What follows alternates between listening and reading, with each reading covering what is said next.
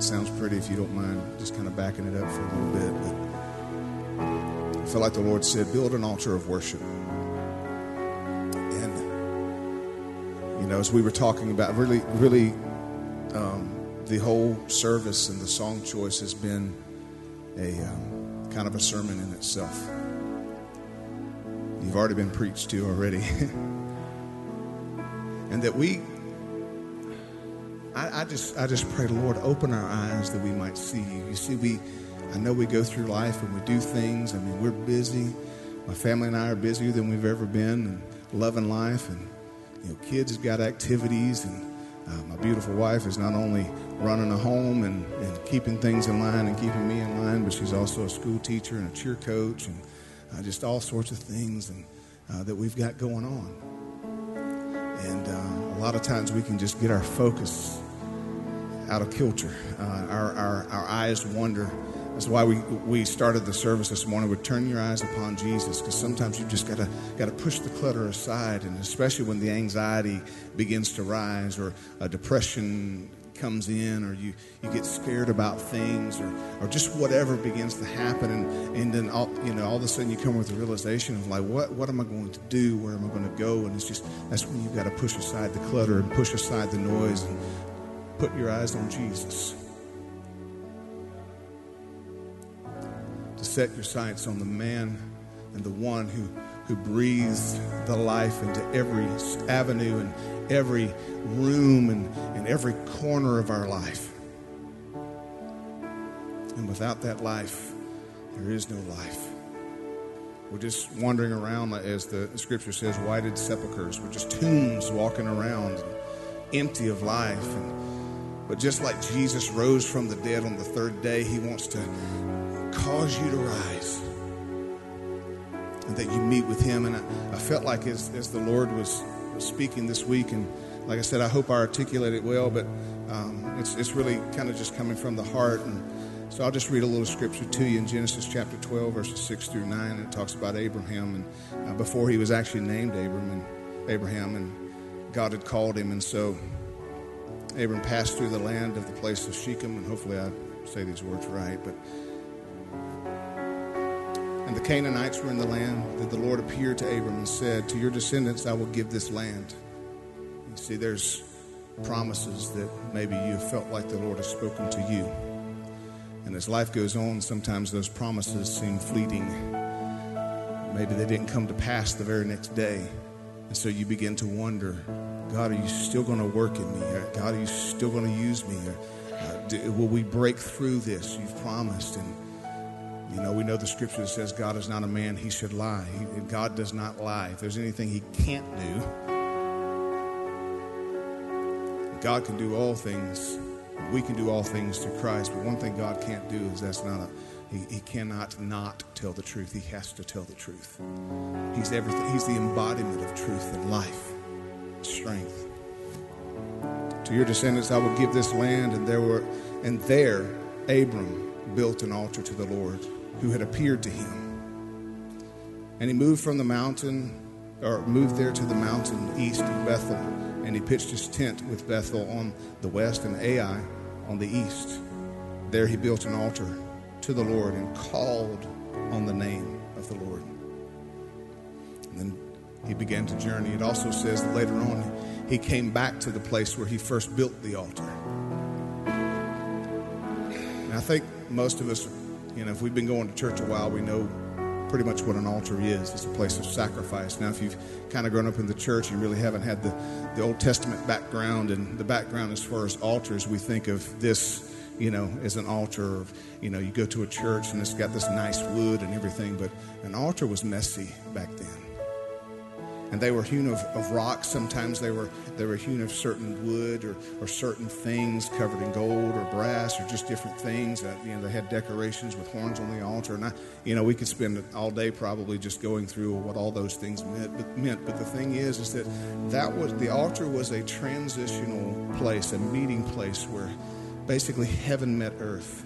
Our earthly being, who we were, mankind, sinful man. That was kind of like a meeting point where God would meet man. man would offer a sacrifice, a lamb or different things in the Bible. There was different sacrifices for different things, but they would come and they would sacrifice. They would offer burnt offerings to the Lord, and there was a transition that happened. And because Abram had an encounter with God and he wanted to, it was kind of a remembrance, a memorabilia, a memorable spot where he's like, God spoke to me here. God did something in my life here. There was a change. And then later on, he went on and journeyed, and as the scripture goes on, and then it said he came back to that place of altar. There were many different people in the Bible, Isaac and Jacob, different ones. Jacob wrestled with God. And he was like, God, I will not let you go until you bless me. I must be touched by you. I must have an encounter with you. And we know that Jacob, his walk changed. It says that the angel of the Lord, God just put his hip out of joint, and so he walked with a limp from that point on. But it changed the way he walked. You see, an altar is a place of transformation as well. You change. You're never the same. David in 2 Samuel chapter 24, there, kind of reading the background of that, there was, the anger of the Lord had been kindled against Israel, and there was plagues in the land. And so David knew that he had to meet with God because he had built this relationship with God. And even while he was young, and he knew, and even though David was full of mistakes in his life, he knew the one thing that was said about David is he was a man after God's own heart. And then how do you take a murderer and an adulterer and say that he's a man after God's own heart? One thing that David did is he had a repentant heart. Yes, he would make mistakes, and we all screw up, and not that that's a license to sin because of the grace of God, but the only place he knew how to get restoration, the only place he knew where he could be redeemed from his life was to return to God, return. And so in this chapter, there were plagues in the land, and so he's like, and God showed him, I want you to go and I want you to build an altar and buy and build an altar on the threshing floor. And I can't remember all the terminology. I apologize. But anyway, he went, and there was this guy who owned the land. And so as the king approached, this man said, "O king," he fell down and he did the honor and the homage to the King David. And as David approached, he said, "Why have you come to visit?" He says, "I've come to purchase your threshing floor, and I'm going to build an altar to the Lord and offer up burnt offerings and sacrificial offerings and fellowship offerings to the Lord." And of course, the man was like, "No, king, no, you have whatever you want, and I pray that the Lord blesses you and that you make that connection with God." And I'm paraphrasing right there. But David says something very significant in that scripture. In 2 Samuel chapter 24, he said, no. He said, "I will not offer an offering that has not cost me something." He said, "I will buy this because it must cost me something." Sometimes when we come to the Lord, it has to cost us something.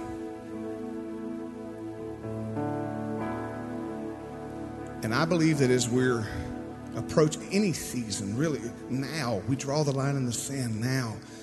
Build an altar of worship to the Lord. Fathers, it's very important that you build that altar of worship as the priest of your home. As husbands and wives and families gather together. Not just on Sunday. Don't let Sunday be your only time that you give honor. When we come together, did you not feel the presence of the Lord? It felt like we could just sing forever and honor the Lord forever because there was presence, and it's like we came and we met God. One of the most difficult things, and maybe it's just me as a communicator, because I love the way Pastor John communicates, and this is not just a fluff up or anything, but God has gifted him with communicating in a special way.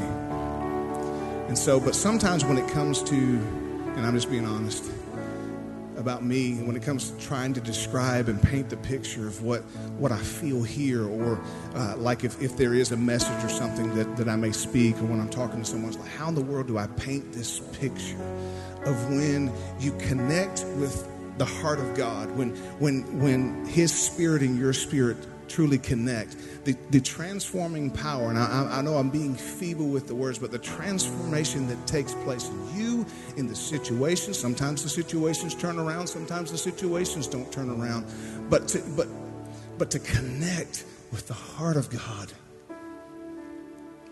And you see, one thing about Abram, when he returned to the altar, and I'll go back to this, and I'll bring this to a close, and then we're just going to worship, and I'll probably turn it back over to you, Pastor John. I know I'm trying to give you a little break, but just to kind of take it from there, because I don't know where to go from that point. But he said, the scripture says that Abram returned to the place where he first built the altar, and he called on the name of the Lord.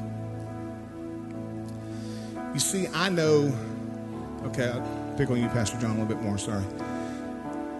I know his name is John Wood. Now, when I first met John, I really didn't know John. Back the beginning of 2010.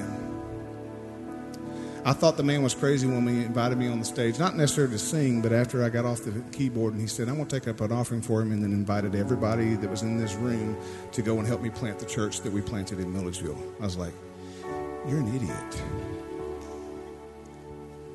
But that began to introduce me to the heart of John Wood.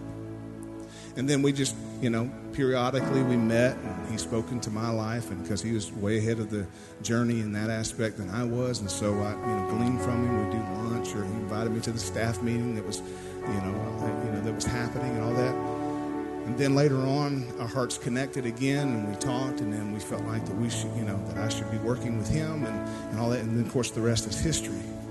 But now John Wood is not just a name or even a title of senior pastor of Christ Chapel, Macon, and I know John. When I hear the name John Wood, there's memories now, there's relationship now, there's conversations that we've had, times he's poured into me, times we've worked together on services. There's a relationship now. Husbands and wives, same thing. And so when Abram went and he called on the name of the Lord, he didn't know just the title that God went by. There was a relationship. There had been encounters. There had been an exchange at that altar time. There had been an exchange of personality, of character. There had been an exchange of power. There had been an exchange of joy. There had been an exchange of covenant. There's an exchange of comfort and joy and all the things that needed for Abraham to sustain life, to fulfill the promise that God had placed in him. And I kind of wonder if we short-circuit our ability to get to the promise, or, the promised door that God's going to open, or whatever God is. I wonder if we short-circuit that because we don't go back to that altar. And some people build physical altars. Some people, do like a prayer closet, and they build like a little altar, and this kind of a physical. But it's more so than a physical place, especially now, than it is. It's more of a posture of our heart. And we go back to the place and we call on the one we know. And when we say Jesus, when we say the name of God, we begin to remember all the things. And if you will for me, as an exercise, close your eyes. And when I say Jesus, what comes to mind?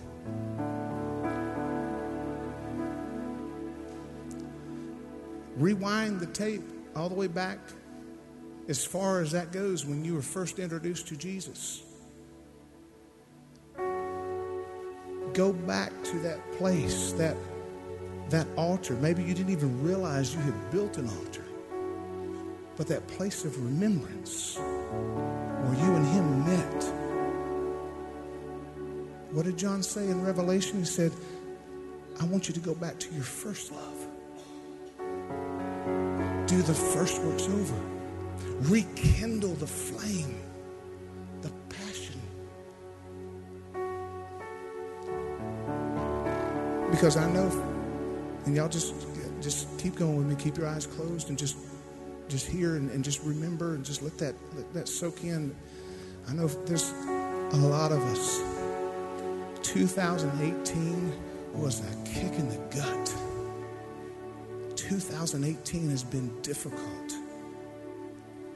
If you don't go back to that place, no matter what happens, good or bad, if you don't call on the name of the Lord, how can we survive?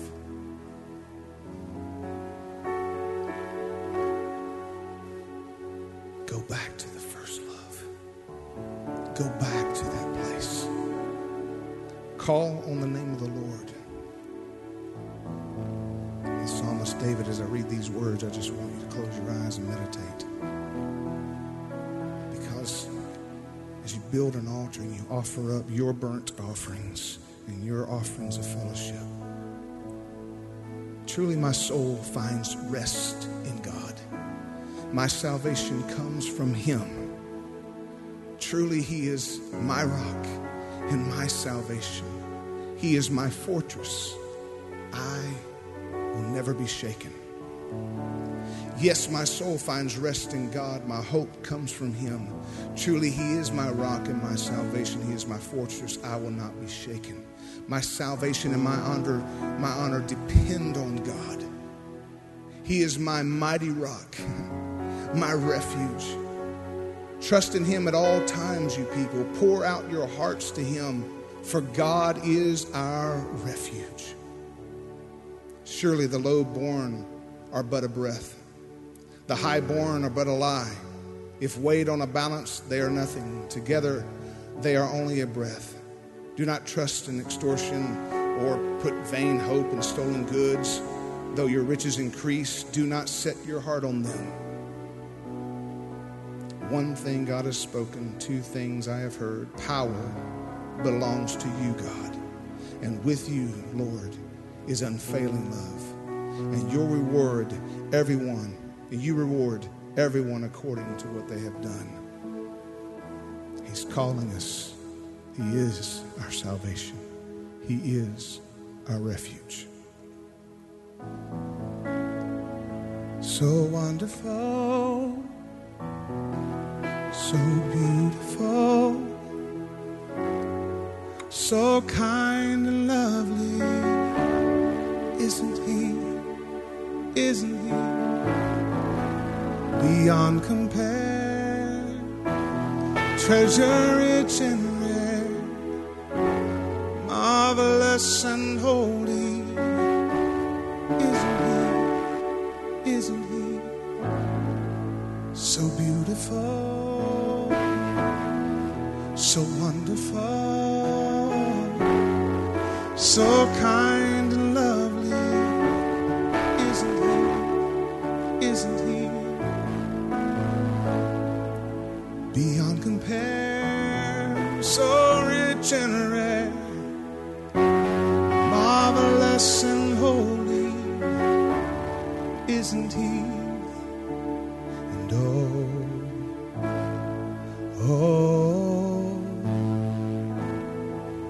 this Jesus.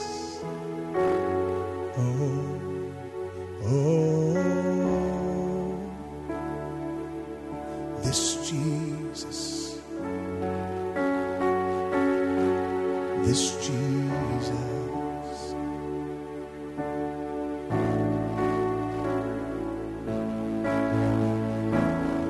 He's calling out your name.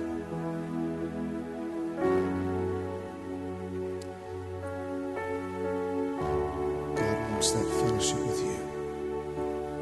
And as you're moving into this season of life, that you remember to come back to the altar. Call on the name of the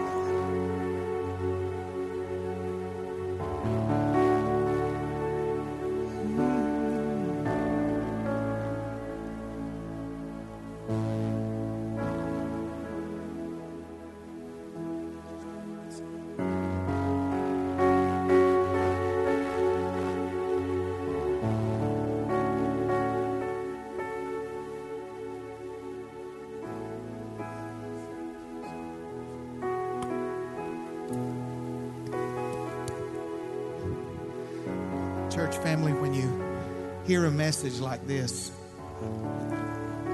especially from, deep within the heart of someone, the Lord's not giving us a sermon. He's giving you a thing. It's not important to write it all down. It's to get the thing. And this is what I heard in my heart for us this morning. There are those in this room that are Christians that don't have an altar. Build one. There are people in this room that have one and it's abandoned. Go back to it. There are people that have an altar. It's not abandoned, but it's neglected. The birds have made nest on it. The sediment's fallen on it. Get the stuff out of the way. And then there are people that their altar is clean, but there's no blood on it. There's no cost. An altar is a very personal thing, and we practice coming here and kneeling, but we can't do the heavy things in the audience of people. Got to do them at home. And I saw in my heart this morning, I just had the idea, the mental picture of the people that are getting on the altar for the first time and saying, that's it, I gave you everything. My past, my today, my tomorrow, I give you everything. And the wonderful thing about an altar is when the person, all through the Old Testament and taught in the New Testament, when we come before the Lord, if we come with a right heart, when we come with a repentant heart, the Bible said God resisteth the proud but gives grace to the humble person. And the drawing near, it says that God draws near to you. It means at the same time when we draw near to the Lord. So much is said about being powerful and, being gifted and being excellent. How about accepted? Just accepted.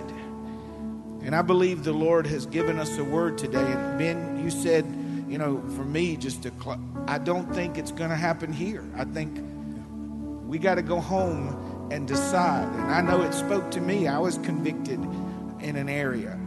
I don't want yesterday to be more alive than my today. I don't want to talk about the glory years. I want to talk about the glorious day. The day that we live.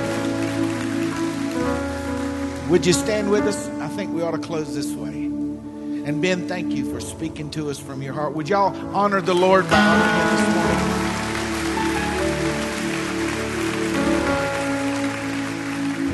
I'm going to shift gears just a little bit, and we're going to close with kind of I'm just going to tell you, I'm not going to try to dress it up. Do you ever just be in a service, and we never address really the devil. I don't give him the credit. The Bible says, and in nothing are we terrified by our adversaries. But do you ever just want to kick him in the shins? Just tell him. And here's the thing. We are called, the Bible says, not to be intimidated by him in anything. But he's not intimidated with you either until you call upon the name of the Lord. There is nothing that terrifies him. The Bible said that demon powers literally tremble. They can't hold the joints together when they hear you use the name. And where do we use the name? In prayer. In prayer. So whatever situation you're in, whether it's you need that encounter with the Lord, you need to come back home to God, you need to get serious again with God, you need to reprioritize and put God at the top, or you need God to come in and do something that only he can do.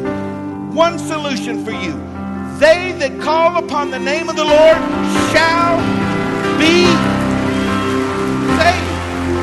That's just not new birth. That's not new birth only. Saved means delivered, rescued, restored, healed. Whosoever, male, female, young, old, good, bad, whosoever whosoever calleth upon the name of the Lord, coming the right way, using the name, shall be saved. So we're going to sing in the presence of heavenly and demonic principalities and powers. As for us, we will call upon the name of the Lord. Oh, I will call upon the Lord, for He alone is strong enough to save. Arise, your shackles are no more, for Jesus Christ has broken every chain. I will call upon the Lord, for He alone is strong enough to save. Rise, your shackles are no more, for Jesus Christ has broken every chain. I will call upon the Lord, for He alone is strong enough to save. Rise, your shackles are no more, for Jesus Christ has broken every chain. Praise the Lord. Praise the Lord. Praise the Lord.